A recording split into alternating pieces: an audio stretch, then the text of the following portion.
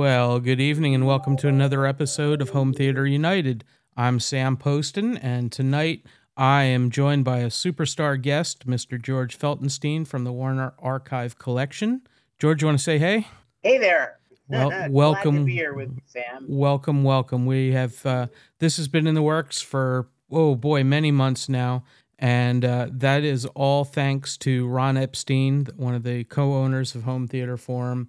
And Ron and you have been good friends for a long time, and you've been an amazing friend to Home Theater Forum and now Home Theater United. And so we can't thank you enough for that. And I definitely really appreciated getting to travel out there to Warner back in the day, and I know that's not in any near future, but if I had one genie wish, it would be to do another Home Theater Forum meet out there, because you guys were so welcoming and accepting and so awesome to the forum. So thank you for that.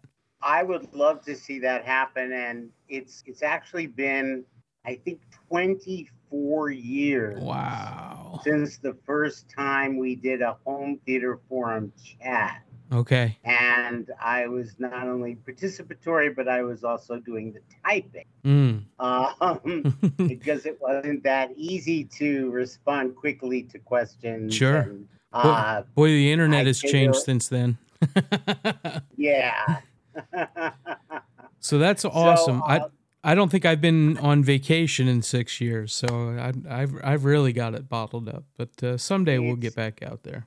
it's despicable how long it's been since I've been on a vacation. Hmm. So I won't even bore the people who are listening by talking about that. Let's just say that I love my work, Yeah. and workaholism precludes vacation, Oh, but I'm a happy workaholic, well, so you that's a you good thing. you have been the face of the Warner Archive, I guess, since its inception. Can you tell? And you're also listed as the historian for Warner, for the Warner Archive. Can you tell us a little bit about your day-to-day job?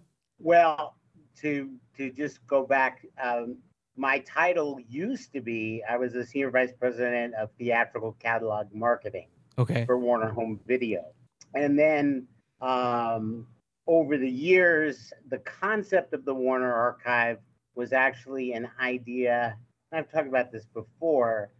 Jim Wethridge, who's the president of our division, which is actually called content licensing, Okay. because of all the changes and everything that Mm-hmm. have been going on around here.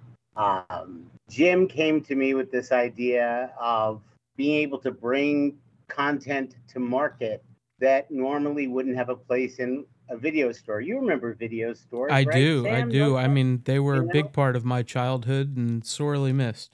I miss them too, and more than you know. Yeah.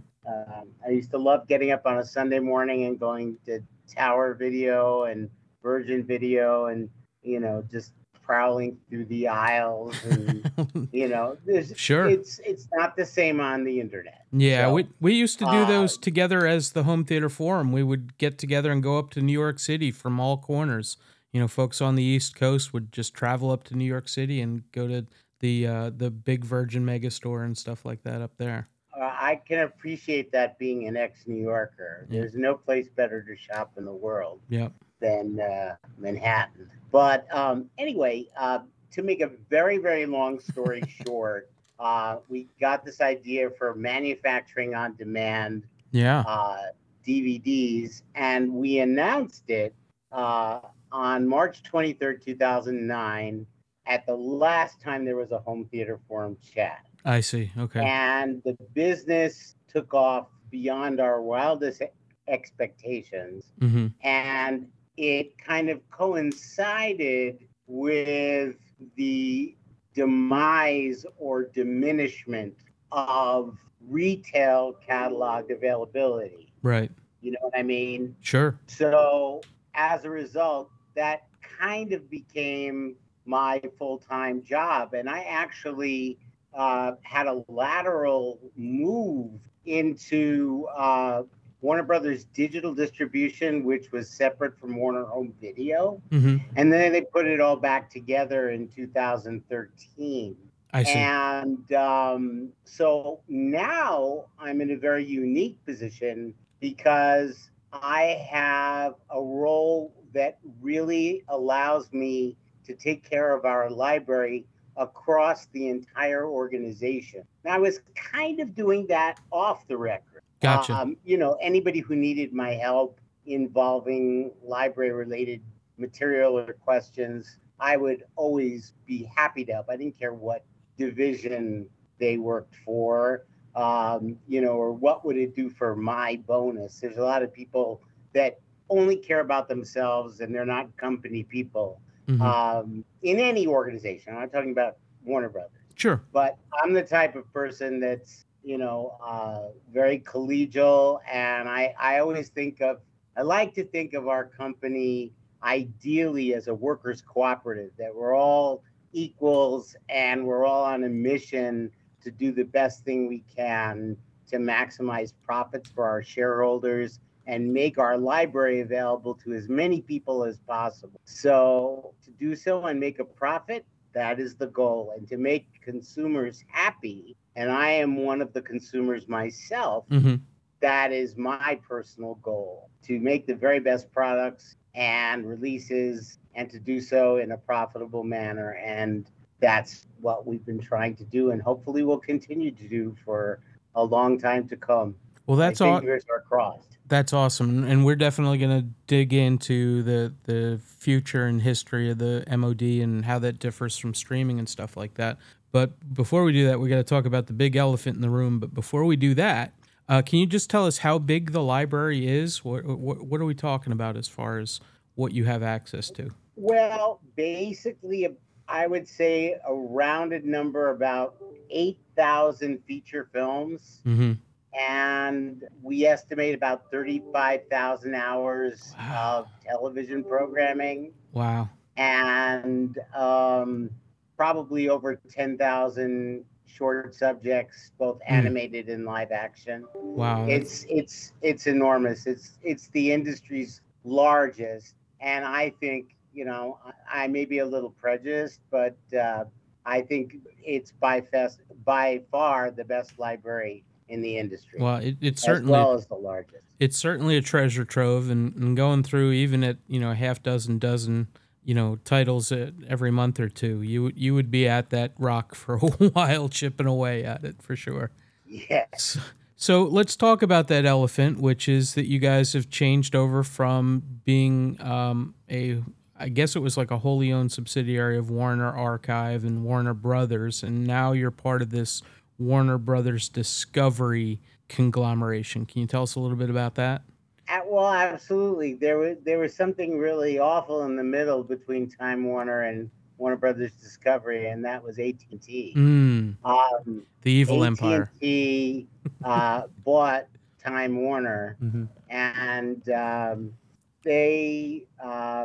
they realized after a couple of years that they made a mistake because they didn't know anything about our business. And we have a new owner as of April, Discovery, and Warner Brothers Discovery was born in April of this past year. And our new CEO, David Zaslav, really impressed me before the merger, started. And he had his first day. It was about a year in between the announcement and his first day.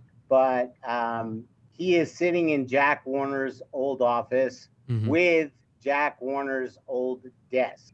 He requested that they bring Jack Warner's desk out of the corporate archive, and that is where he's sitting. I believe he's here today because he's New York and Burbank. He goes between both places. But I'm very hopeful because he seems to have a lot of respect for the legacy of the company and the library. And I also think that whereas when AT&T owned us, there were a lot of enormous amounts of layoffs. Amazing people had their jobs eliminated. And one of the problems from that is that you've got a skeletal staff in many departments at the studio really doing the work of two or three people. I see. And I think morale will improve dramatically once these new folks get a chance to get through all the changes. We're in the middle of all the changes right Mm-hmm. now, and I'm I'm being very, very optimistic. And I spent the first few years of my home video career at MGM UA Home Video, um, and then came to Warner Brothers. And I was the head of MGM UA Home Video when I was 30, I see. which was kind of a heady experience. I believe it. And Warner Brothers was our distributor. And when I worked at MGM, uh, we had a new owner or a new CEO like every year, it seemed. Mm-hmm. So corporate instability is something I'm very used to. Unfortunately, one of the reasons I wanted to come to Warner was it was the most respected, most stable company in the industry. The last few years have been very difficult, but I'm hoping we're on the other side of all the pain. And on that note, I'd love to be able to share. First, I want to apologize to all our faithful customers because about a year ago, I was on another podcast and I said that 2022 was going to be our greatest year yet. And I had planned out the whole year, so indeed that would be the case. And that didn't happen because I had the carpet kind of pulled out from under me Sure. because of the constrictions Mm-hmm. with the upcoming merger and the layoffs, and we did not have enough people to actually bring more product to market. So the good news is that happy days are on the horizon, and I would say we'll push it to 2023 being that bang up year. Yeah. And we've got a couple of nice things coming for the balance of the year. But just to give you another example, I had spoken on a podcast a couple of months ago that Jerry Beck, the animation historian and one of my best friends, we had come up with a new animation concept. And it took me 4 or 5 months to finally get it blessed by all the people who had to bless it. Mm-hmm. Uh, and by that time, we needed to bring nitrate film in from the East Coast to the West Coast. And you can't move nitrate film during the hot summer months. Sure. Yeah. So as a result, this project, which I hoped would be ready for the fourth quarter, won't happen until Mm. next year. But it will happen, That's and it will awesome. make animation collectors really happy. Awesome. So that's kind of where we are. But to explain my position is I'm the basically Warner Media, soon to be put back to Warner Brothers library historian, and I basically oversee making sure that everything involving the library is done properly and correctly. And I coordinate with the people at TCM and at HBO Max. And of course, Warner Archive is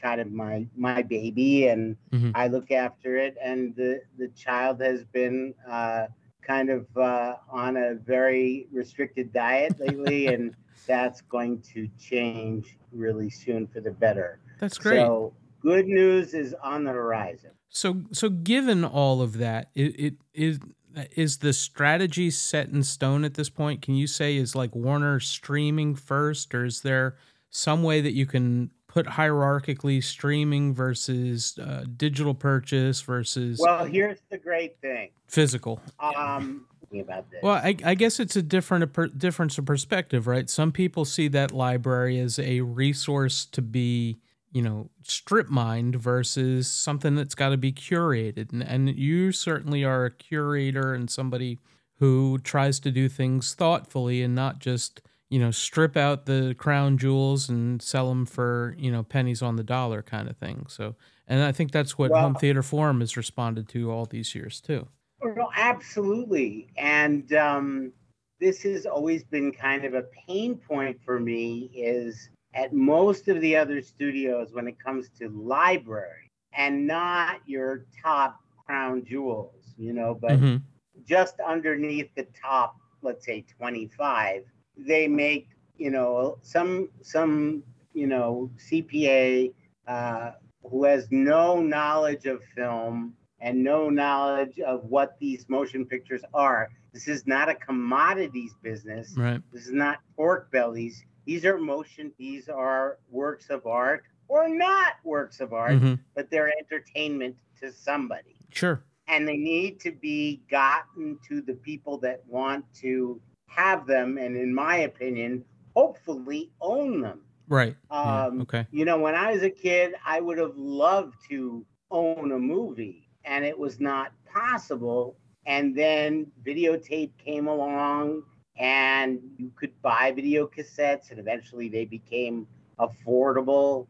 And where I really went whole hog is with Laserdisc. I And I see. was very active in terms of producing them and distributing them, but they were never really a business that got beyond niche, because they were so expensive to make, Yeah. and the penetration in households was very small.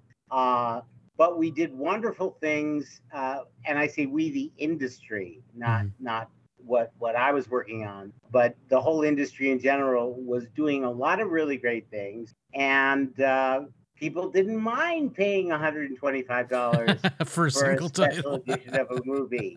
And now people complained about spending $20 on a Yeah. Blu-ray. Yeah. So it's a generational kind of thing. But now, in terms of your streaming first question, Yeah. the prior CEO, who was brought here by AT&T, he basically eliminated a lot of norms. Mm-hmm. One of the things he did that didn't go over too well with the artistic and creative community was he had movies going because of the pandemic. He had movies day and date in what theaters were open and on HBO Max. Right. And in doing so, he eliminated the home video window. Yeah.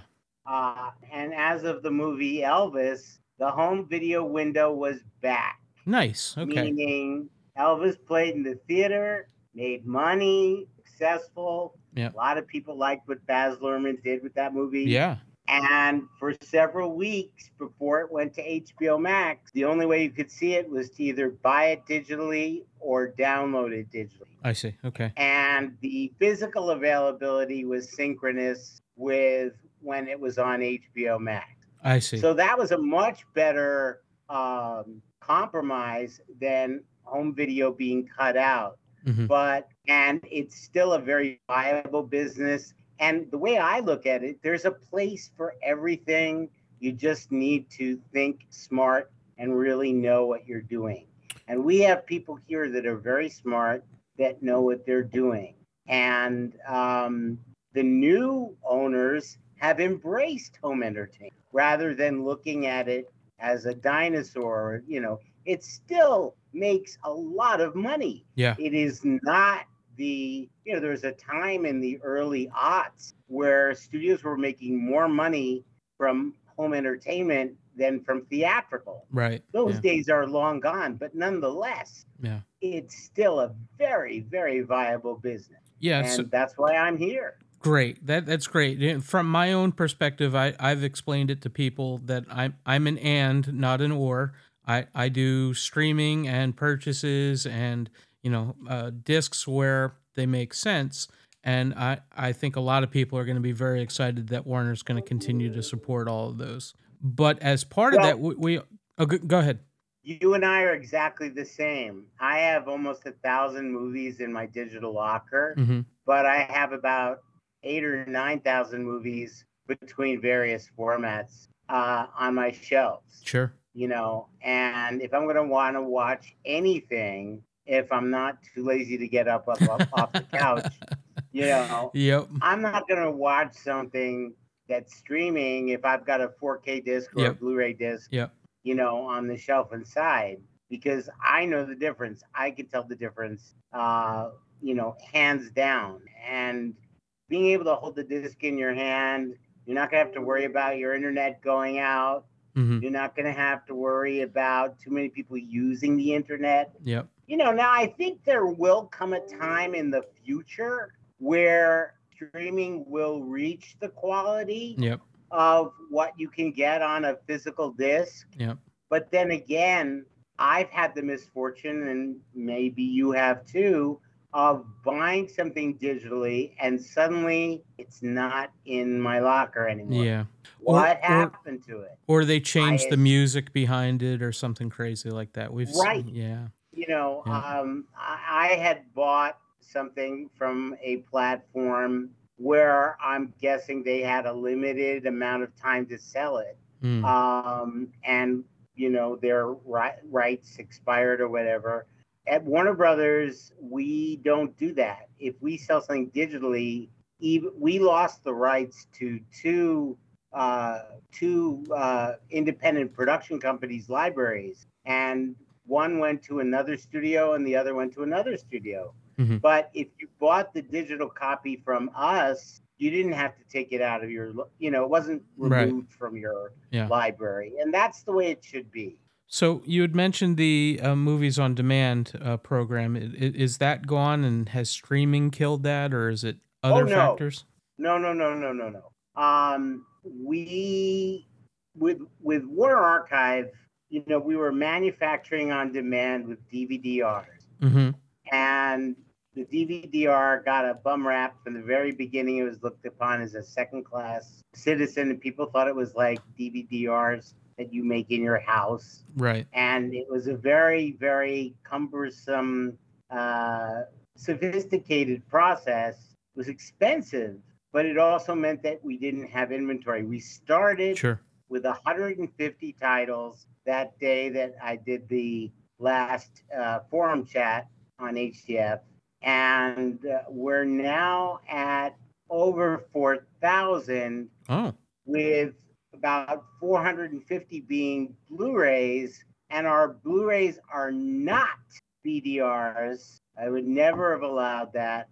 They've been replicated at the replicator that makes our retail disc from day one, and that has been a source of confusion. What we do is we replicate modest quantities and watch the orders and manage it very carefully so we can fill the need, but not be a business where you're filling up warehouses in Memphis filled with discs that nobody knows what to do with. So it's a very efficient business. And again, we went through a little bit of we're nearing the end of a little bit of a dark time. Mm-hmm. And the bright lights have been confirmed as being turn-onable, and great things are lying ahead. So we just had a little bit of a delay, and we will be back on track. And the kind of things that we sell are not usually, there's some crossover, but they're not usually the kind of things that you find at a streaming service, which brings up a point that about 10 years ago, we started Warner Archive Instant. We started our own streaming service. Gotcha. And we thought there'd be a great business for that. Everybody was working together, basically doing double duty. And we were making lots of cool TV and film stuff available that weren't a title. Right. That was cool titles. They were interesting titles. Yeah. And if we had just gotten a little more support corporately, I think we were the first studio-based streaming service. So it was taken away from us, I would say, probably 2 years later. But so it never really got a chance. But I'm very proud that we did that. And it was actually one of my colleagues who came up with the idea. And we found that having these films available for streaming actually helped physical sales, because if people were watching something on streaming and say, I want to own that. Right, yeah. And they'd end up buying it. Mm-hmm. So one thing doesn't have to be sacrificed for the other. That's Now, awesome. one of the things that has happened is as we've been going through these years leading up to the darkness of having layoffs and staff cuts, we had to trim what we were doing to be the most profitable things. And Blu-ray was and is our primary focus for the moment, and we kind of had to taper down on the DVD-Rs Sure. and the very, very, very obscure movies we were releasing on DVD-Rs because the same amount of manpower was needed to get those releases out that weren't going to bring that much money in. Mm-hmm. So we had to focus on our Blu-ray business, and I do think there will be a time where we'll probably be able to open up the DVD valve a little bit, depending on if we're able to staff up. Because right now, staffing at this company is kind of like a turkey carcass after a carnivorous dinner. We're just, I mean, Yep. down to the bone. Yep. And it's a tribute to all of my colleagues who work so hard, their dedication, because there's something very special about working at Warner Brothers. And I feel very fortunate to come here every day. And I know a lot of people feel the same way. That's awesome. That's awesome. I had forgotten that you did have the Blu-rays on demand too. So that's cool. There it wasn't really my wheelhouse with the interest that I've got going on, but I know we have a lot of huge fans of both the DVDs and Blu-rays at Home Theater Forum. So I'm glad to hear that that's going to continue. Well, So and the big difference is the discs are manufactured not on demand. They're manufactured in limited quantities mhm. and then assembled on demand as the orders come in. The packaging is printed and the the inlay is put into the to the Amray case Mhm. or the Elite case, I should say, for the case for Blu-ray, and so that's how that works. And it took a couple of years, but other studios are now starting to do some of the same thing. And I think that's good for everybody. That's awesome. Like I said, I do know that there are quite a few folks at Home Theater Forum that take advantage of that a lot. So that'll make them very happy. So I know that this is a huge period of transition and change. Do you have a good idea what your near future looks like? Uh, yeah, I mean, basically, we're going to be able to turn the lights back on Mm-hmm. in having a more normalized cadence of hopefully 4 to 6 Blu-rays a month as opposed to one or two. And that makes me incredibly happy. And in the meantime, uh, we have been during this dark period, we've been remastering dozens and dozens of films. Almost all of them are 4K scans from either original negative or the best surviving elements. And there are going to be a lot of surprises and a lot of things people have been really wanting, which I think is going to make for a lot of happiness among collectors. Well, Exclusive. you hear you heard it here first, folks. That's the big news. So we're very much looking forward to that. As part of that, Adam Lenhart, one of our members, asked if the sale is having effects on preservation. How has the role of film preservation changed, and is that coming out of the dark ages too, or is that a little bit further behind? I'm happy to say that that has never been hindered, and it actually has its antecedents in the preservation program that began at MGM Mm-hmm. 60 years ago when they started converting nitrate to safety. Yep. And I happen to have had the pleasure of working for the gentleman, Roger Mayer, that was responsible primarily for that.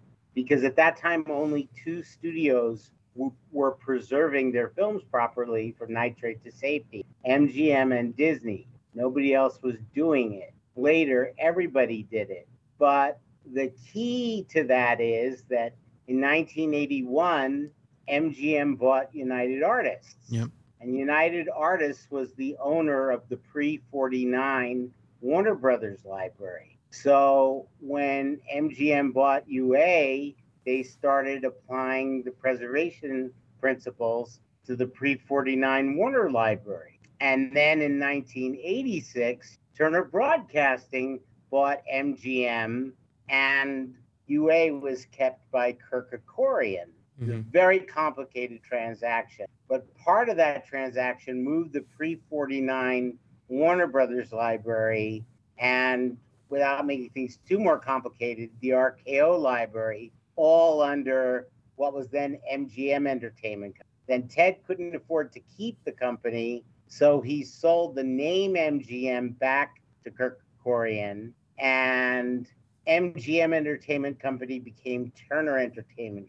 All he had was the library. And for 10 years, he oversaw the marketing of the library and the preservation of the library. 10 years later, in 1996, Time Warner bought Turner. And that reunited the Warner Brothers library, both pre-49 and post-49, for the first time in 40 years. And it also brought the pre-86 MGM library and the RKO library all under Warner ownership.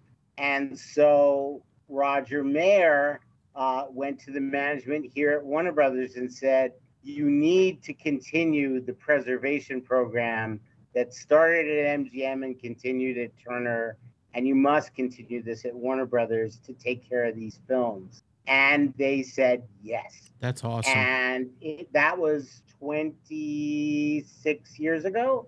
And every year there's been a healthy preservation budget.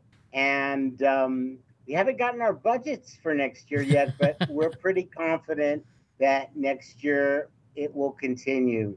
And what we've been doing in the last few years, I've jokingly referred to as preservation on steroids, because the amount of content that we are preserving and restoring is at an all-time high. Oh, that's awesome.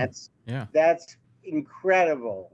We're getting to do things that I just didn't think was possible and would become possible. And it's happening as we speak. And just this morning, I saw new completed masters on two amazing films, one from the 1940s, one from the 1930s, and they're going to be coming out on Blu-ray, and they'll be coming from Warner Archive, and people will be really happy with them. And, hopefully we'll be able to continue to please people who like different kinds of films. Yeah.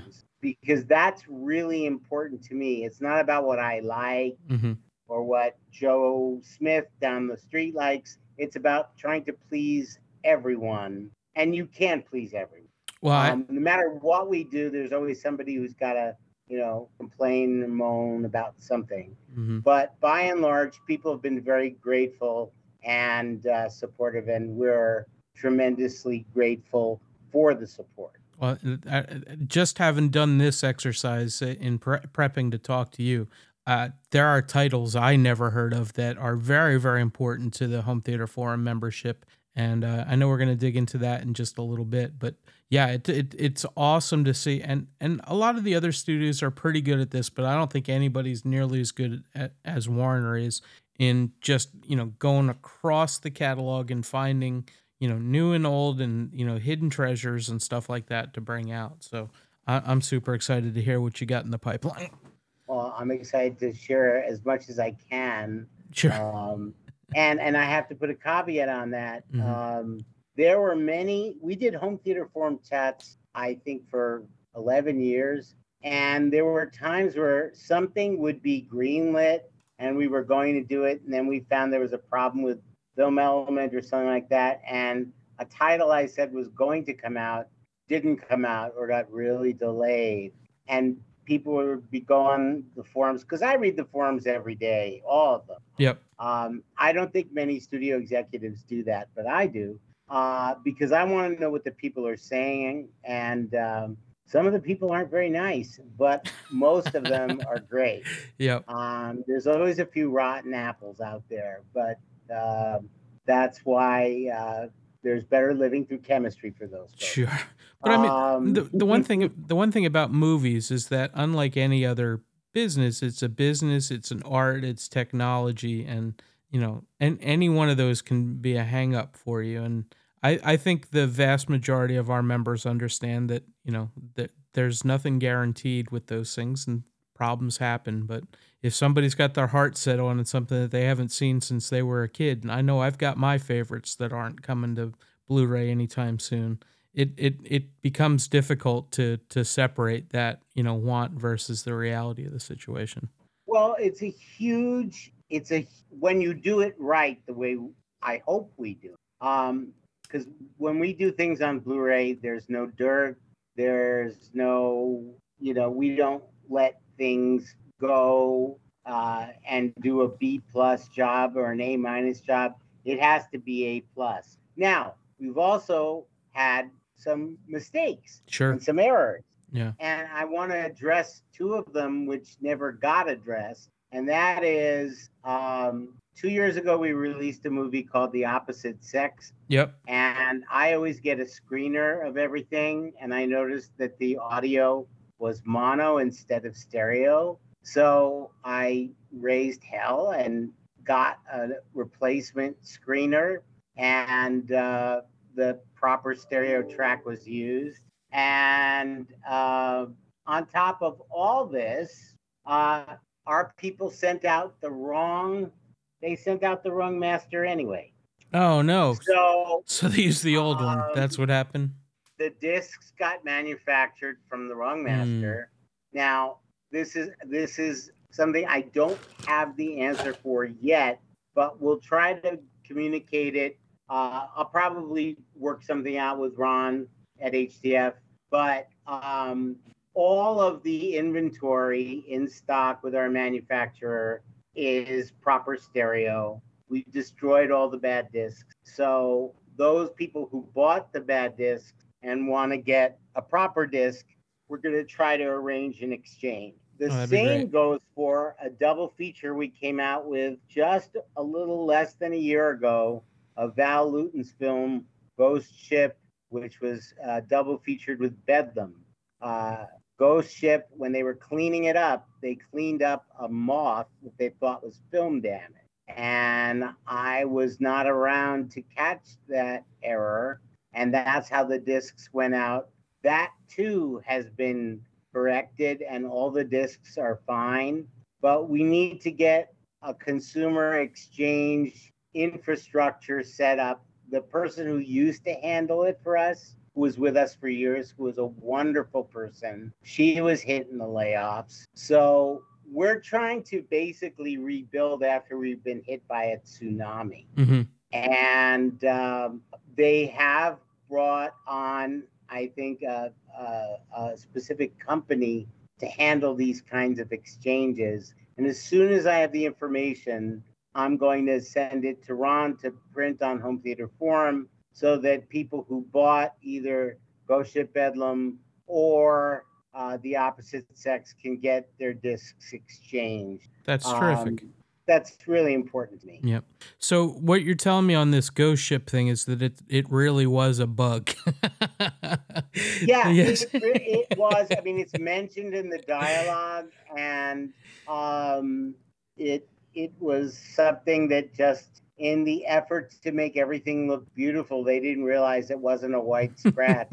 It was an actual moth. That's hilarious. But I did, try to communicate out there that we would take care of it. When we had the proper infrastructure, we were able to take care of exchanges, and there were one or two titles we had that were improperly manufactured. There's a glitch, and we're able to turn around really quickly. And I think that's very, very important, is to honor the consumer who has spent their money on your product to stand Sure. behind it. So look forward to something on Home Theater Forum very soon where I will be providing the person or email that people can contact to arrange to get a proper date. That's awesome. As I tell people, go with your gut that things like this are not malice and they're not being ignored. That it's either a business decision or they're simply not aware of it or don't have the program to handle it yet. So I'm glad to see that both of those will get their time to be fixed. So that's cool. Next question is that it seems like things are constantly merging together. I think Time Warner was, the biggest of all time, and then, everybody started shaking down into two or three big companies. Do you expect that history of this business is now mostly over, or do you think we'll see more consolidations? For the sake of people's mental health and happy home life, I hope there isn't any more consolidation. Mm-hmm. I know certainly what happened here was horrific in terms of the thousands of people that were laid off because of the AT&T merger. Yep. And there have been many people who have been victims of this merger with Discovery because there is some duplication, not in home entertainment, but other areas. They do reality television. Warner Brothers has an unscripted division, ad sales. There are certain areas where there's duplication. So I'm hoping that it's over, but I'd be a fool if I said, yeah, it's definitely over. Who knows what can happen? The merger of Disney and Fox would never have happened in another political atmosphere, but the politics were just right at the time that, Disney was already so huge, and then to swallow up an entire studio, and basically Fox is gone. Yeah, it's weird. And especially look at what that whole company has done to their home entertainment business. Yep. They've basically thrown it under the bus in favor of their streaming service. So it's all the more important to me to get the word out that that's not what's happening at Warner Brothers. And it almost did. And thankfully, things are going in the right direction. Well, we'll keep fingers crossed on that because the consumers for those different streaming services that you listed aren't necessarily the same consumers. The person that's watching the reality TV is not the same guy that might get a Warner Archive subscription or something like that. So hopefully it all works out that everybody gets what they're hoping for out of it. Absolutely. So one last thing, actually two last questions. First, how do you feel about the future of actual movie theaters? I know a lot of Home Theater Forum members are nervous that there's been a lot of consolidation there, and the COVID didn't help. But it seems like they're making a little bit of a comeback. Do you think that there's always going to be a place for movie theaters, or is it still shaky? I absolutely am 1,000% of the belief that motion picture exhibition will prevail and survive and thrive. Awesome. And people thought radio was going to kill theaters. People thought television was going to kill theaters. The internet. The fact that the studios were forced to sell their theaters at the same time television came in was a 1-2 punch for the industry, but the industry overcame that. Cable television, home video, streaming, there's still nothing like going to the movies and having a communal experience. Now, the kind of movies that can make a profit in a theatrical release, that is becoming more and more difficult. And I think smaller films are going to be more challenged to have a traditional theatrical exhibition. But the fact that people have really wonderful home theaters where they can enjoy smaller films as well as blockbusters with Atmos, well, that gives people a choice. And there's still going to be a theater someplace that's going to show that small film. It just Yep. depends where you live. You know, if you live in a big metropolitan area, the likelihood is there'll be a theater that will show that smaller film. Yep. So I'm very bullish on theatrical exhibition. Oh, that's awesome to hear. I'm just north of Baltimore, and so my local theater is 15, 20 minutes away from me, and I'm a member of the AMC A list. And I got to echo what you're saying. I'm seeing more small budget movies through A list as much as I am the big Dolby Atmos stuff there. So I think the subscriptions have helped me broaden my horizons. I don't know how that'll shake out business wise or if you're in favor of those subscription programs or not, but it's worked out great for me.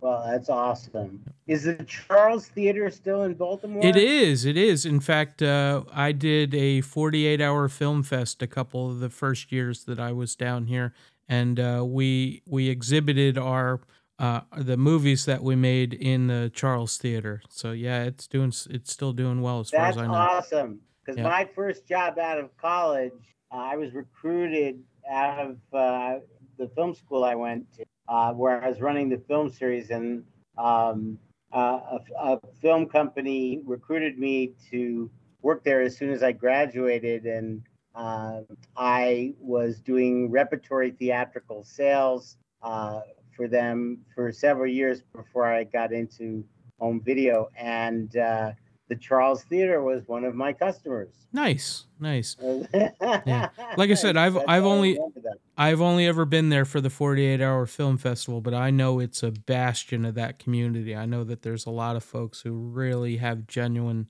love for that theater in particular. Nice. So we're about to hit an hour in, and we've just gone through the questions I had written up, and I know Home Theater Forum has a bunch more. But the one last question I want to ask you is, of the things that you have been able to get out the door and announced, what are you most excited for coming up? That we have announced. This is they just lowered the price on Amazon last night, as a matter of fact. Oh. I am doing cartwheels over our upcoming Dr. Jekyll and Mr. Hyde 1931 version. Ooh, okay. With Frederick March.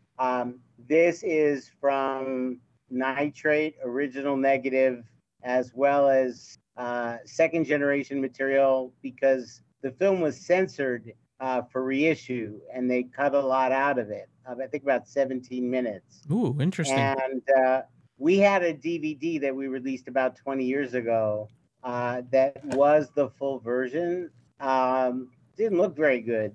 This looks amazing, and it's as like everything we do. It's meticulously clean, and we spend a lot of time on it. But the thing that's super cool about it is not only do we have a legacy commentary, we recorded a new commentary for it to provide a different perspective, and it's in the movie tone aspect ratio, which is actually a little taller than people are used to seeing. Okay. And it's 1.19. I don't think I've ever seen anything in that. Very long. It was used probably up until early 1932, and then everything went 1:37. Okay. But this is being presented in its proper aspect ratio for the first time. Terrific. So it's a good Halloween. We also have Mark of the Vampire coming, and that's another restoration. So, but Jekyll and Hyde, or I should pronounce it properly, Jekyll. Oh. That's how they pronounce it in the movie, and I should learn to pronounce it properly, Dr. Jekyll. And wow, I'm sure I've never seen that, so I'll add that to my list. Yeah, I can't. You'll be astounded. The movie's 91 years old, and you can't believe you're looking at a 91-year-old movie. Wow. Okay. Well, that's it for my list of questions. Of course, we've got 1,000 from Home Theater Forum, and I'm going to apologize up front that we're not going to be able to get to all of them. But I will say I am ecstatic that you are going to be able to answer so many of them. And so for those that don't get asked, we apologize, but hopefully next time. And we thank everybody for sending their thoughts in. The first one is from Jim Burr, and I absolutely echo this 1,000%. He says, "Thanks for a great 20 and 2021 releases, especially the Technicolor stuff." So thank you for that. We're excited that despite all the issues you guys have had, you were able to put out so much great stuff during the pandemic. During a pandemic and all working from home for 2 years. Yeah. That was quite a challenge, and very proud of all that. And most importantly, I want to thank Jim, because people always are very quick to register their angst or, make snarky remarks on the internet, but people very rarely say thank you. And it's all the more important and meaningful when they do. So I really appreciate that. That's awesome. You guys have been awesome friends to Home Theater Forum for so long. I guess almost the entirety of its existence. So we hope to continue that for many, many years. So Roland L. and many, many others piped in with, is there anything going on in 3D? What can you tell us about I never thought anybody was going to ask me about that. I can't imagine. Really didn't. We have several 3D, classic 3D films and 2 classic 3D cartoons. Mm-hmm. And the 3 very best 3D films, because most of the 3D films that were made were not very good, but there are a handful that were great. And the 3 very best ones we released quite some time ago, and they look and sound amazing, and we're very proud of them. Kiss Me Kate, Dial M for Murder, and of course, probably one of the most famous of all, House of Wax. Mm-hmm. And they were monstrous projects, and they came out great. They've sold great. The rest of the 3D movies are not quite as commercial. 1 or 2 of them have a little bit of a little more street cred, and then the others are, of modest commercial value.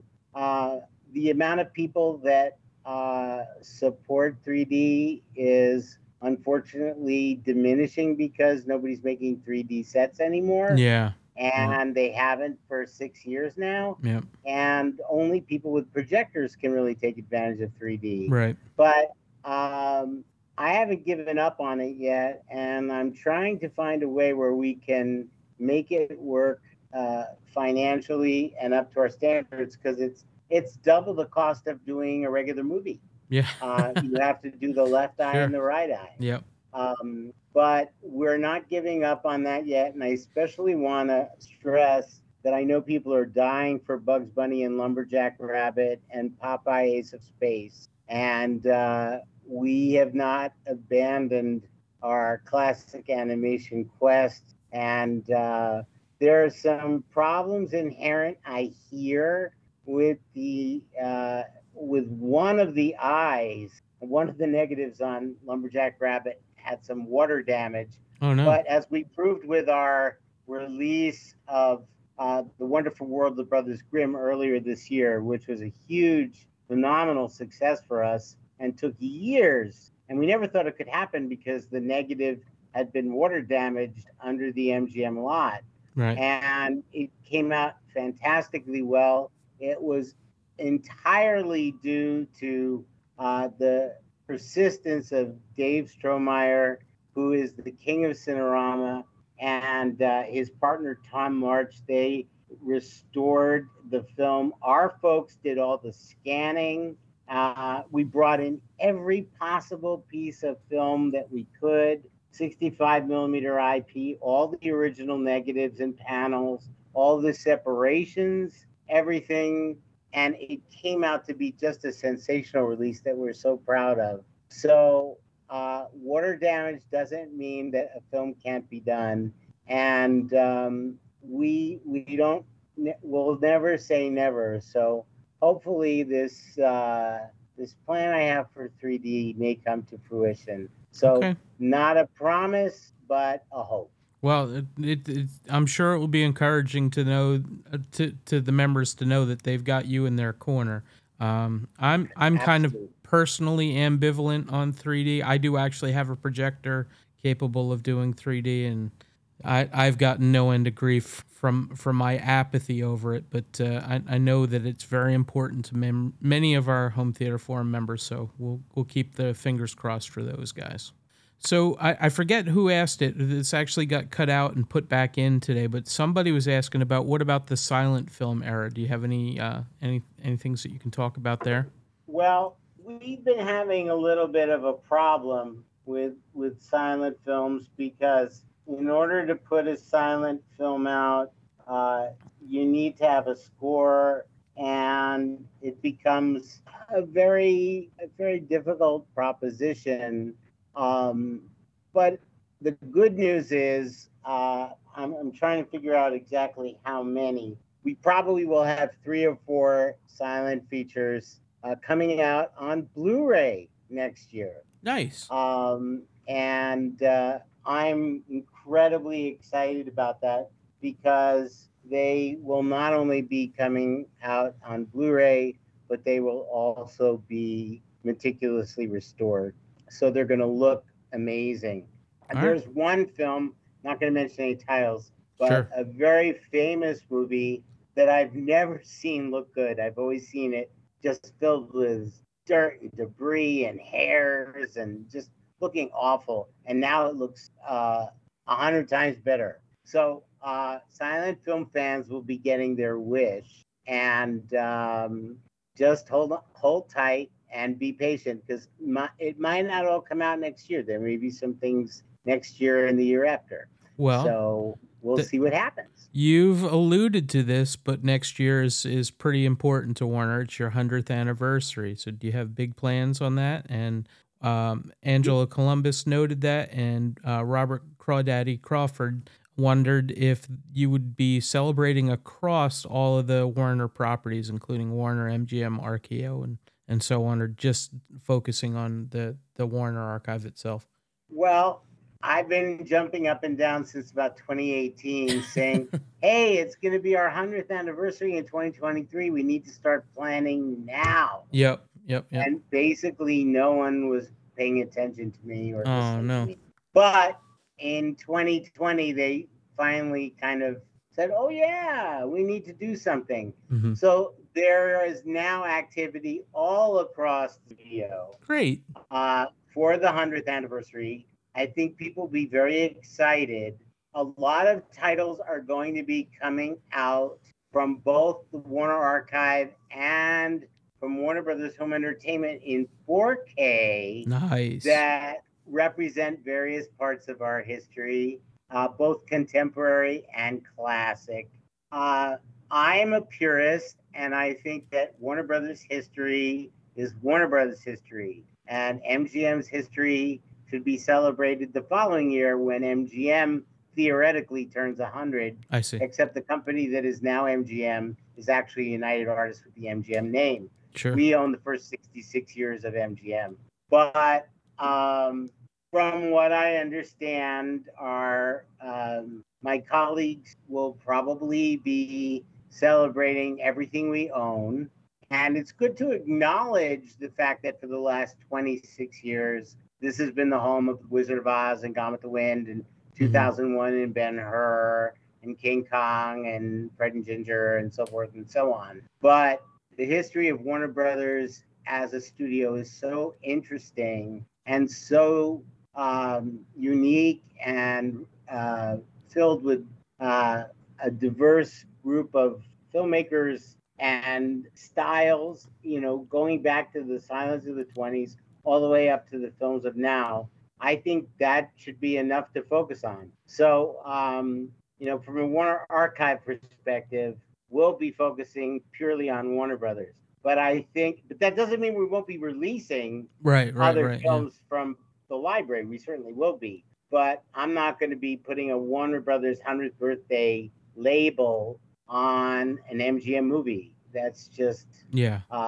not what I would choose to do. I'll be, I'm with you on very, that. very, very purist. Yep. But most importantly, I don't want any part of the library neglected. So we have a lot of MGM and RKO films planned, as well as Warner films planned. So, and no matter what we do, it won't be enough for some people. Sure. But for those who really appreciate all the work that goes into it, Yep. I think they'll be very happy. Well, I keep telling people we are truly living in the golden age of home theater and have an embarrassment of riches across all the different studios and stuff like that. So that I think no matter what you guys do, you're gonna have a great year, and I look forward to that. And I'll start celebrating today. How about that?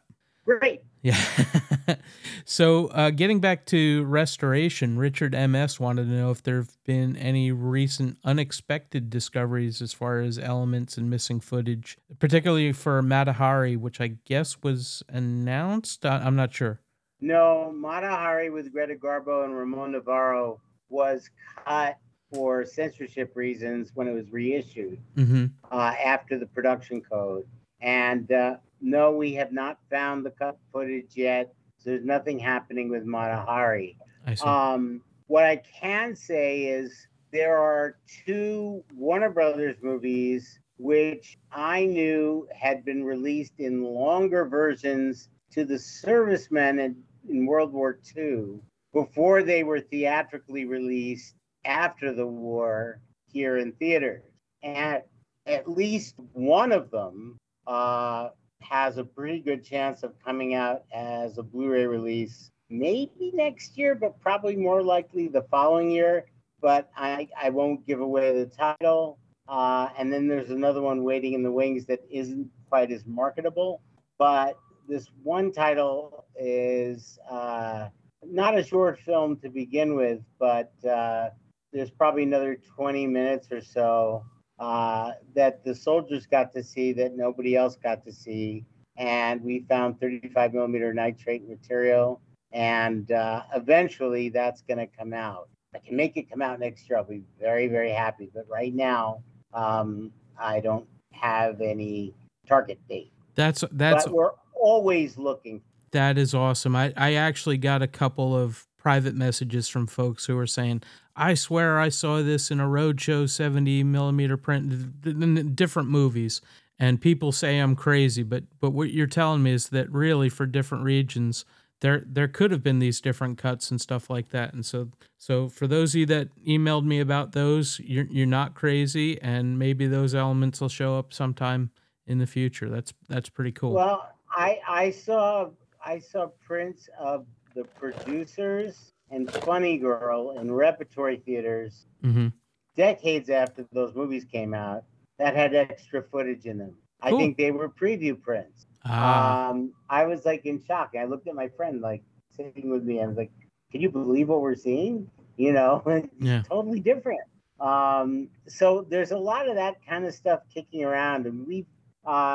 I think the thing that's most important is when a film has been released and created by its creator and locked in at that length, and then some studio butcher comes around.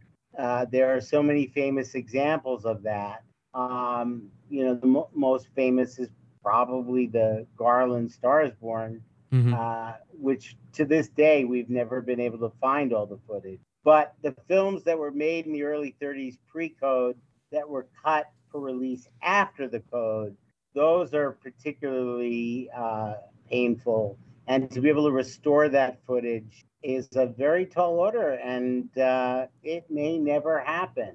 But we keep looking, and that's the important thing. Wow, you guys are the best at doing stuff like that. So if anybody's going to be able to pull it off, I'm sure you guys are right up there. So thanks for addressing that. So Battle Beast and a couple other folks asked, any word on Best Picture winners in the pipeline, and do those get given priority, or do you guys kind of portion them out so that they're not all hitting at once, kind of deal? Well, we have more than one in the pipeline, and there aren't that many left that aren't released. So I think people will be happy when these come out. So it's nice to be able to give an affirmative answer. Nice. Yes.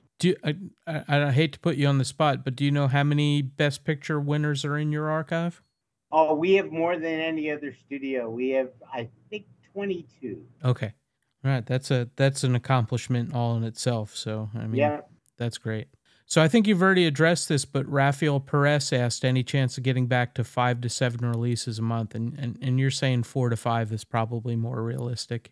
It could, some months it might be less or more, but Gotcha. we're aiming for about that to get back to where we were. Like 2021 was where I had planned 2022 to be. Gotcha. Okay. So hopefully 2023 will be All that right. way. So But stand by, guys. yep, It's getting better, but it's a process. So I know your Halloween stuff has already all been announced, right? But SWFF asks, how about some more horror and sci-fi flicks, and maybe even some of the more of the Hammer films? uh, this is one of the most popular genres, Hmm. and one of the most supported, and one of the most cross generational. Yep. Uh, and we have we have very few more films for this year. Before next year, we turn on the gas and to overdrive. But we've got another yet to be announced classic sci-fi horror movie coming before the end of the year. Awesome. And it is my hope. I can't promise this, but it is my hope to do for our other Hammer horror films, especially the early ones, what we did with Curse of Frankenstein not that long ago with the 2 disc special edition with new special features and 3 aspect ratios so that no one could complain about the Wow. aspect ratio. Okay. And that release was such a work uh, of great. Everybody was caught up in it. It was Hmm. a labor of love for so many people. And I got to do a shout out to Konstantin Nazar, who did all the special features and who's just one of the most wonderful human beings on the planet. Nicest guy and so talented. And we've been working together in one fashion or another for, I'd say, close to 20 years now. Awesome. Because he worked on the very first Looney Tunes collection we did in 2003, which took 6 years to get greenlit. So it's always a battle. Yep. So J.C. Reisenbach and others wanted keep bringing up Summer Place, and I'll note that I think that this was the first movie my parents went to on a date back in the back in their salad days. So any word on that? I would love to see that movie come out, and it deserves to, and I think it would do well. It's not happening at the moment, Mm-hmm. but the fact that there isn't a high definition master in the company is obscene, I see. and the film needs to come out, and eventually it will. It won't be next year, but maybe the year after. Okay. Well, keep asking, guys, because they know that you're interested. I was actually surprised that you said you would talk about this one because I've seen some drama on it today on Twitter where some of the original writers were asking their followers to kind of ping Warner about it. But what can you tell us about Babylon 5?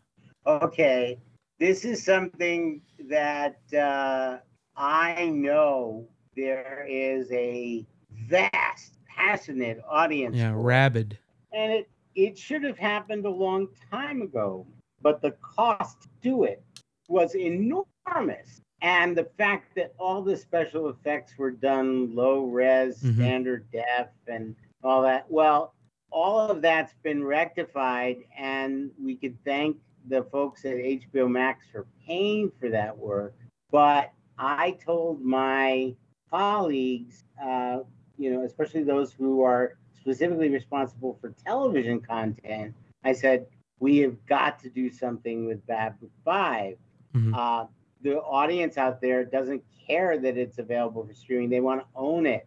And I personally am more of a Trekkie and a Doctor Who fan, Mm-hmm. like fanatic.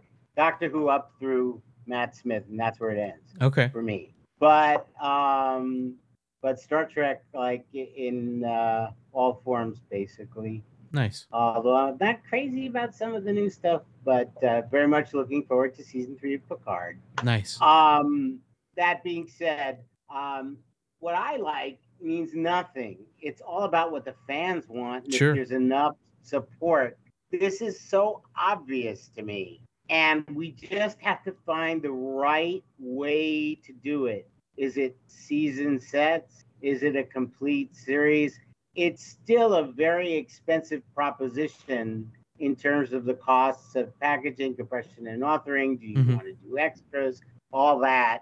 None of those questions have been answered. But this has been, once the remastering had begun, this was something where we all agreed this needs to be done. What's the best way to do it? The fact that the company has been through such, for lack of a better word, hell for the last couple of years kind of took the eye off the focus on this. But I think the focus will be back on this, and it will happen. If I have anything to say about it, all right. Well, I know we don't need to encourage the rabid fans to keep cheering it on, but oh my God, for all the years that we couldn't do it, we were still getting the letters and the calls and tweets and the posts on Facebook, and So it wasn't that you were ignoring it; it was just the economics of it and the rights and all of that stuff. So yeah. And now it can be. Now it can happen. Awesome. So stand by for that. So a lot of folks are interested. I know you brought up Bugs Bunny and Popeye and a couple other things, but a lot of folks are interested in more classic animation. 80s Forever notes the hints were for a lot of animation in 2022, and you said that kind of got delayed. So good thoughts for 2023 on the animation front? Yes, what I had planned for 2022 will start gearing up again in 2023. And the first project, which I had hoped to have out for fourth quarter this year, we haven't even gotten negative material in because it's nitrate that has to come from across the country. So there's going to be more animation and of all kinds, not just theatrical animation, but more Hanna-Barbera and television animation. And some of it may be on DVD, but the focus is on Blue, especially for the theatrical. Cool. Every time I think of you guys shipping nitrate across the country, all I can think of is Snowpiercer, and you've got this this train just barreling across the country to make this very, very important delivery. So, well, the thing is, we all kind of feel that we wish we didn't have to ship it anywhere. Yeah. Because if something happens, yeah. It could be disastrous. So not just to the elements, but I mean, it could cause fires and other stuff too. That right? Yeah, exactly. It's we're only allowed to keep 90 minutes worth of footage on the lot at any given time. Wow, I didn't know that.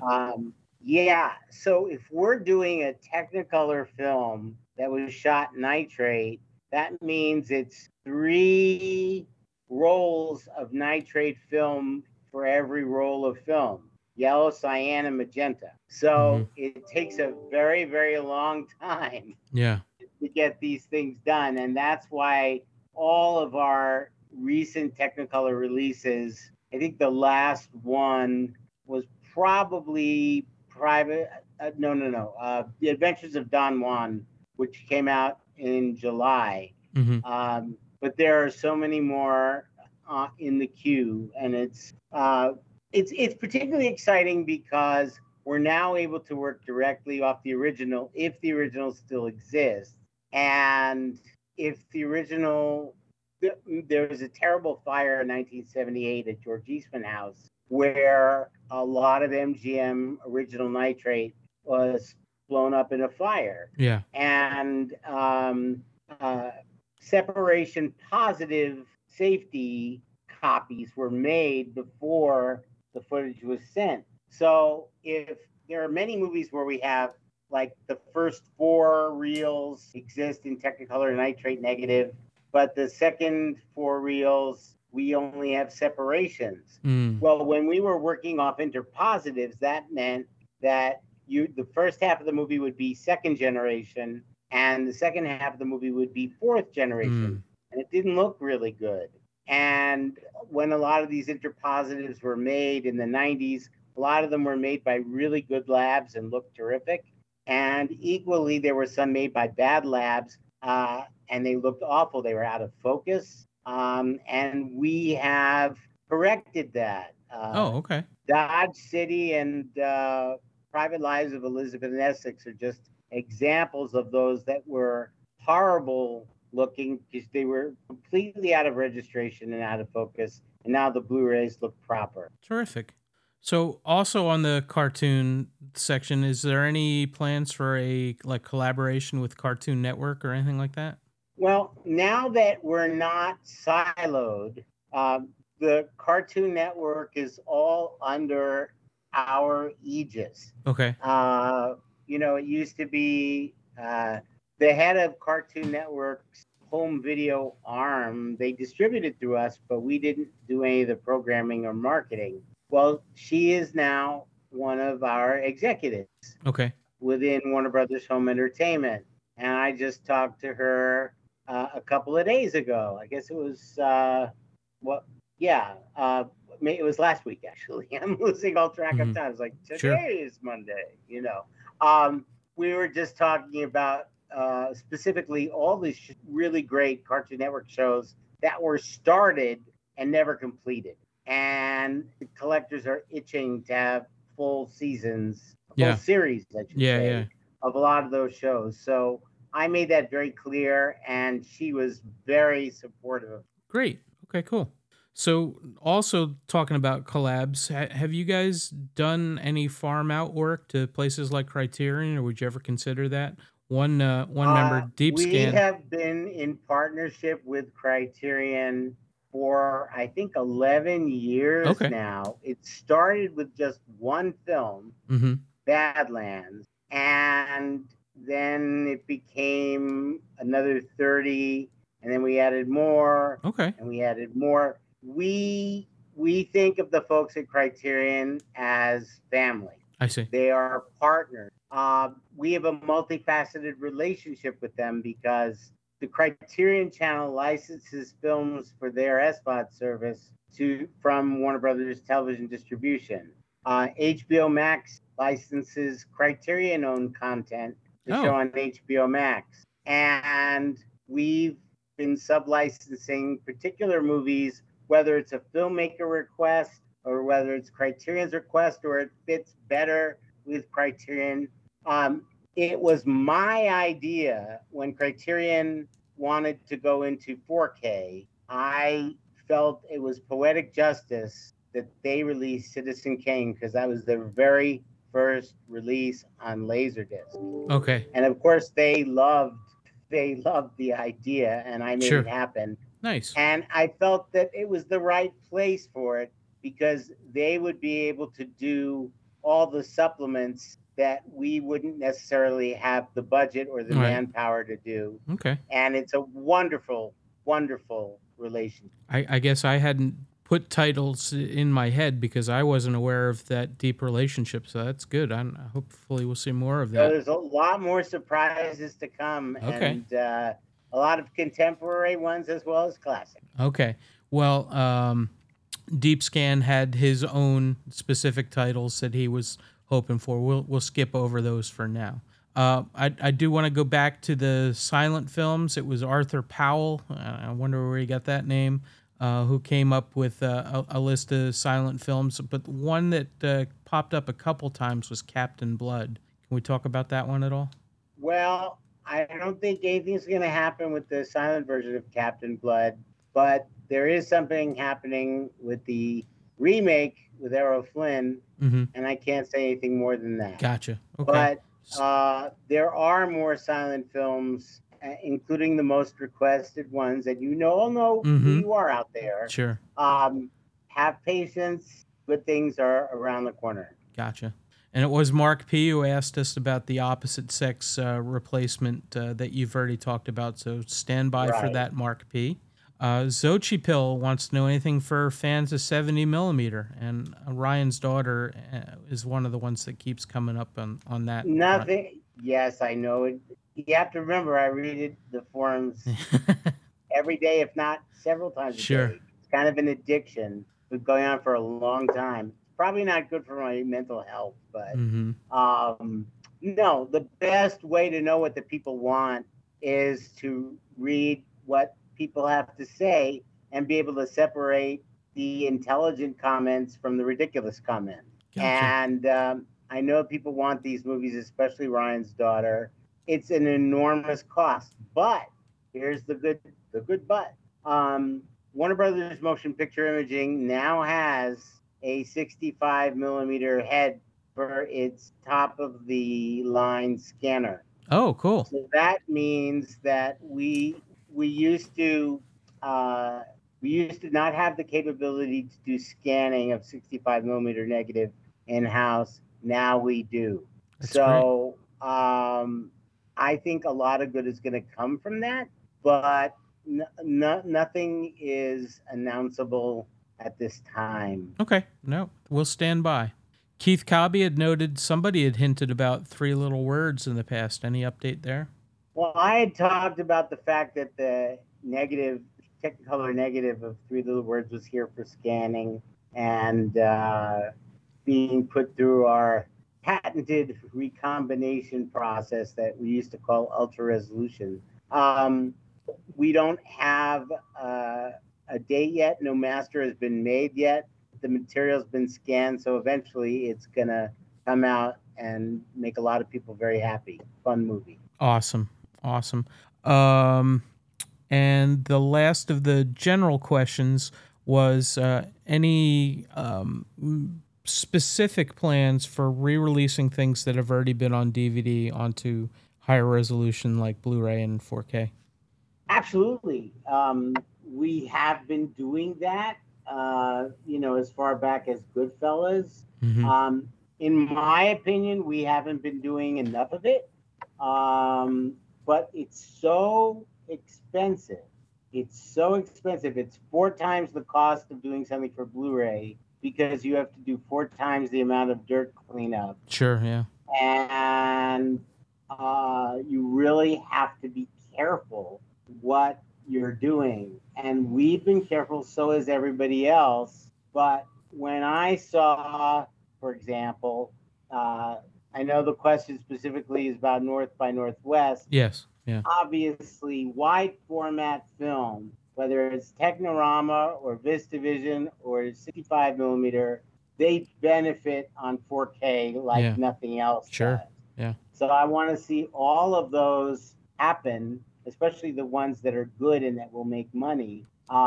Universal was very successful with their first Hitchcock collection on 4K, enough that they did a second Hitchcock collection. So it's not all I can do is make recommendations, and my other colleagues make final decisions based on doing the financials and comparative sales analysis to other things because we're a business and we have to make money. That being said, look at the films that are coming out now, like Poltergeist and The Lost Boys and all the Christmas movies that are coming. And there are some 4K classic Warner Brothers films that will be coming next year, tied in with the 100th.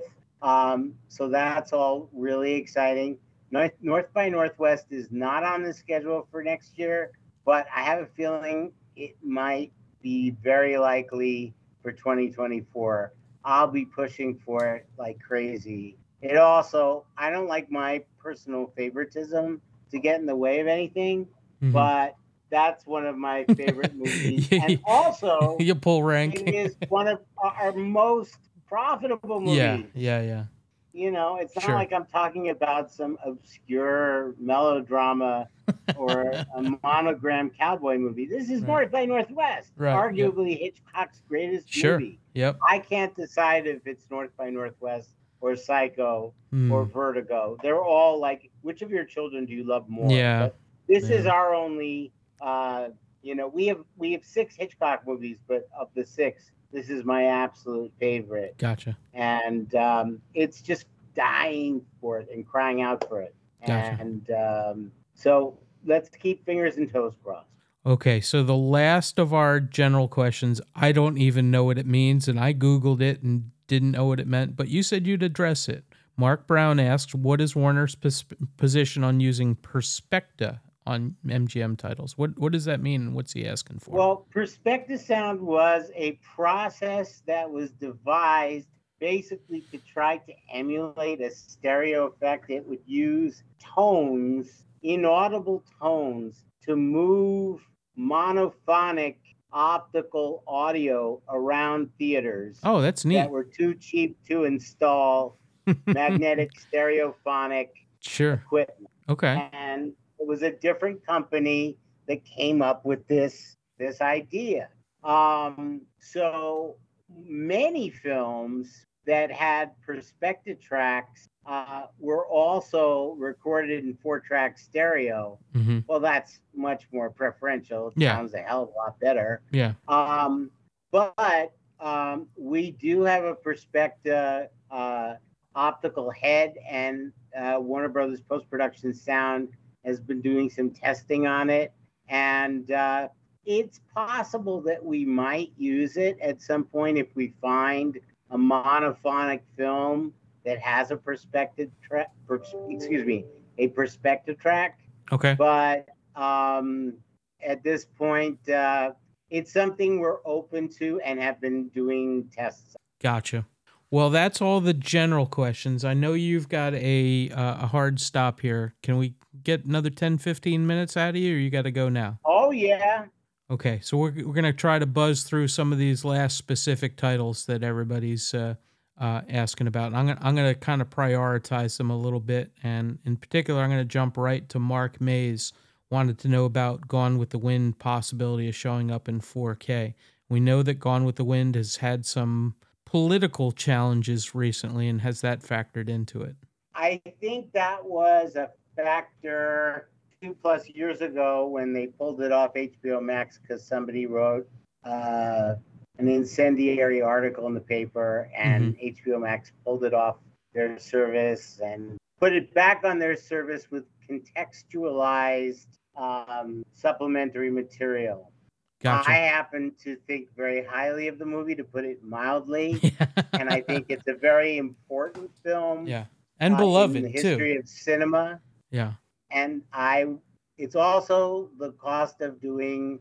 It's not just the cost of doing 2 movies; it's the cost of doing 6 movies, because you've got your Technicolor negative, which each reel is 3 separate colors. So it's a gargantuan expense. But I absolutely think it would make money and be profitable for the company, be very, very popular. Who would not want to have that movie in their Sure. library Yeah. in 4K? Now, I'll give you an example of how technology will improve.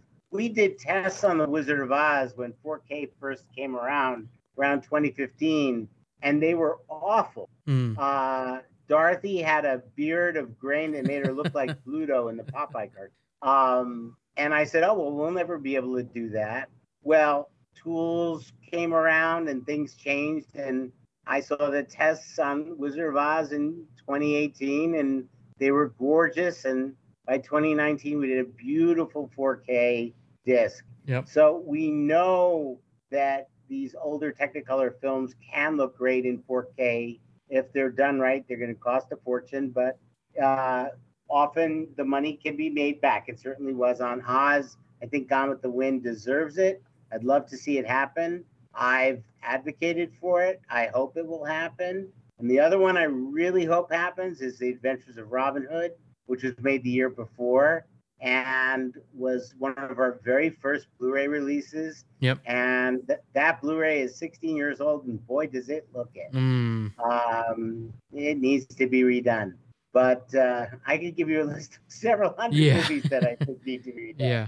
It's all about priorities, right? Yeah. Right. So what about things like classic TV, and including Abbott and Costello and Lucy and Gilligan's Island and stuff like that? How does that stuff get prioritized to go out? Well, I think Lucy fans are going to be happy in the not too distant future. Um, I would love to see the George Reeves Superman series get restored. It's a pretty tall order, because I know that at least one episode from the first season, we only have 16 millimeter material, Oh, which okay. is horrifying. Yeah. And it went through a lot of different hands before it ended up with us. So maybe we'll be able to find that episode with 35 millimeter sources, but Hmm. I think it was supposed to happen and then it got put on the side. I just think it is an absolute must. Superman is part of our ethos at this company. Yeah. So I wouldn't give up hope. Okay. Gilligan's Island, no one has really brought that up or discussed it. So I don't know if that's going to happen, Hmm. uh, but you never know. Gotcha. There was a DVD set of that at one point, right? Oh yeah, Yeah. everything's been on DVD. Yeah. Yeah. Yeah. Um, and I shouldn't say everything because there have been a lot of really popular series we haven't been able to put on DVD because of music clearance issues. Hmm. But we've made some significant headway in that regard. So people may be seeing some DVD releases of some of those series come out that weren't able to come out before. Awesome. So Awesome. that's a little hint, hint. Well, Duke Togo brought up something I hadn't heard about. Apparently, that there's a company called Second to Sight that's doing a Hitcher restoration in the UK. Do you have any ties to that? Well, when I heard that we were taking over the marketing and mastering and everything else of HBO's library, the first thing I talked to my boss about was the Hitcher. Okay. I said, we have got to. I said, I know you're thinking about HBO as a television company and TV movies, Hmm. but they have a small group of theatrical films that have been sorely overlooked. And I was talking about films, not just The Hitcher. There's Fort Apache, The Bronx, and Ricochet. Don't Tell Mom, The Babysitter's Dead. There's a lot of really interesting movies in there, as well as, of course, HBO made for movies that maybe only came out on DVD that Mm. might make for a good 4K. There's a lot of opportunity there. So meanwhile, the folks in the UK who got the rights, our rights in the Hitcher are only domestic. So we had the negative at HBO, and I haven't been privy to the latest conversations, but the goal was that if we were going to uh, give them access to our negative, that we would get some kind of access or participation in this film. It's only been available like 4:3. It's just an abomination, and this is Mm. such a beloved cult favorite. Yeah, it's one of my It needs favorites for to sure. come Yeah. out. Yeah. Yeah. Well, you got good taste. What can I tell you, Sam? Hey, I even like the Um, remake, so that tells you something. yeah, I mean, but this just like because to give HBO people credit, they did a phenomenal job with the things they made. Hmm. Doing those gorgeous sets on Game of Thrones Sure. and all the Sopranos and all the series that they did. And they do wonderful programming even now, and God bless them, and they're great people. But theatrical features was not their business, so they Right. didn't focus on that the way we would have, and we didn't have a seat at the table as to what came out. Now we do, so hopefully there'll be more of those to come. So that's a positive answer. Awesome. A bunch of folks, including a Stare fan and Joel Arndt, are interested in Fred and Ginger movies. Any possibility of those? Well, you're not going to find a bigger Fred and Ginger fan than I am. That being said, the films are in such tattered condition Oh, because they were so popular and they were reissued a gazillion times. Anytime RKO needed money, it was either reissue King Kong or reissue Fred and Ginger. Um, so There's nothing happening at the moment. Uh, there is only one of the 9 Fred and Ginger movies where the original negative still exists. Bummer. The materials are really worn, but I think they're going to trickle out slowly. These things that require a lot of work. There were things I thought we'd never be able to do. I thought, oh, we'll never be able to do a Night at the Opera. We'll never be able to do The Thin Man because the elements look like they've been run over by a train. Well, we did The Thin Man, came out gorgeous. We were able to do the whole series. Yep. We were able to put out a Night at the Opera. So these things are possible. So the classic movie fans are in for a Lollapalooza next year. Okay. It's really going to be very, very exciting. And a lot of the films will be unexpected. There'll be some surprises. I love that. I'm all about, finding classics that haven't gotten their time in the sun for sure. And I do note that Traveling Man and a couple other folks were asking for more Marx Brothers. So good news on that. Well, I just talked about Night at the Opera Yep. and how well it did and how great it looked. I'm a huge Marx Brothers fan. I agree with that. Yep. I got my start watching Groucho Marx "You Bet Your Life" at 5:30 in the morning on Saturday mornings when I was a kid. Love that show. So yeah. So definitely. I used to watch it at 1:30 in the morning in New York. Okay. So, and that was when I was in junior high school, so that didn't go over too well with my parents. I see. How about the Prisoner of Zenda? A couple folks asked about that. I'm not familiar with that one. Apparently, there's some issue with the 1937 Prisoner of Zenda. Yeah. The elements are really bad, and we're still on the search for better ones. Nothing's happening with the 1952 remake yet, but it's a perfect candidate for a Technicolor restoration like we've been doing. And I hope we will be able to do that soon. Okay. And obviously, we'd like to do both movies together. Gotcha. Okay, that makes more sense. That makes tons of sense. All right, the last question I have, there's a whole bunch of stuff, and we're sorry we can't get to everything, guys, but we're going on 2 hours here. But a lot of folks were asking about Northwest Passage and Raintree Country, which I guess had been reported to have issues with their elements before. Any update on either of those?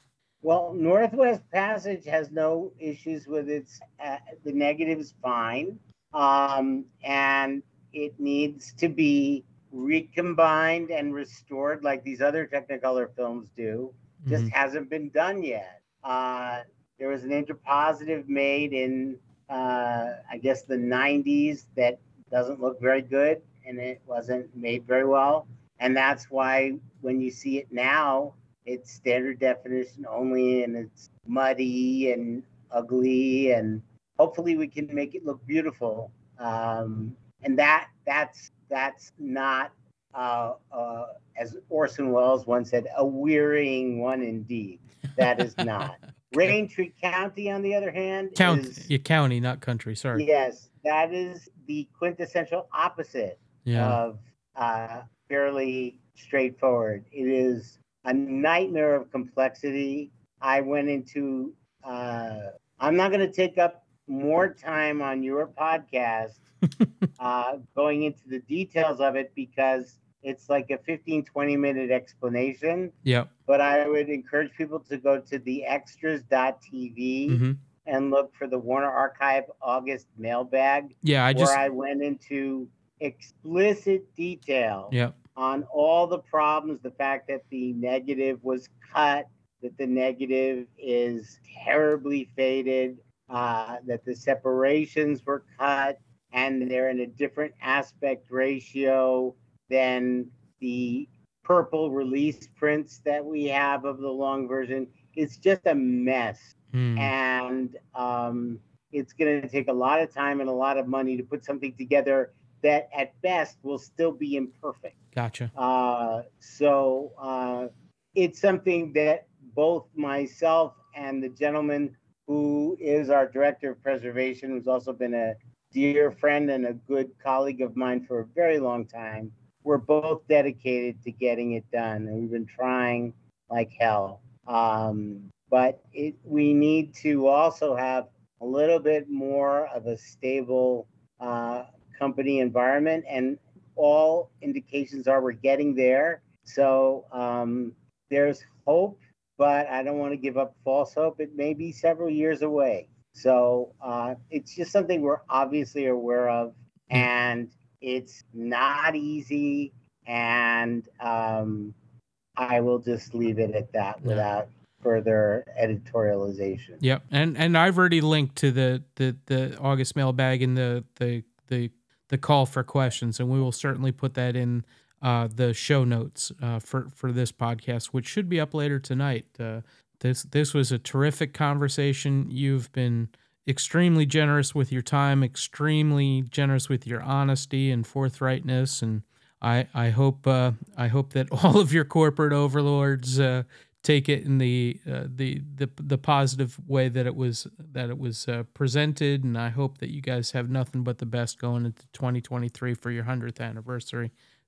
Thank you. This was a On great. behalf of everyone here, there's a lot of people that do other things in addition to helping Warner Archive be what it is. But there are an awful lot of people that make it happen, and it couldn't happen without them. Mm-hmm. So if I were wearing a hat, I'd take my hat off to them, but I'm not wearing a hat. So well, what can I tell you? Your passion and reverence for the history comes through, and I think that if every merger started with that rather than the idea that things were going to be optimized and exploited and stuff like that, they would have worked out so much better than many of them have. So I appreciate that, and I know all the members of Home Theater Forum do, and we look forward to sometime seeing you out there in Hollywood in the future.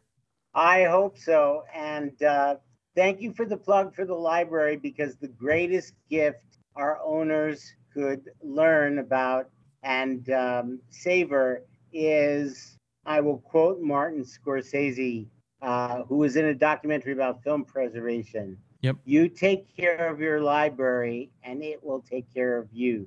There are so many bounties and gifts in these thousands of films that can only add to the corporate coffers if the films are treated right. And that's why preservation everywhere is so important. So support your local preservation people. And support all the studios too, because you guys have had a raw couple years. So we're all pulling for you, and we're pulling for the movie theaters, and we're pulling for physical media. We know where our bread's buttered, and we're trying to make sure that you guys can all survive and thrive. Well, thank you, Sam. It's much appreciated. Yep. Thanks for your time, George, and we'll talk to you next time. I look forward to it. All right.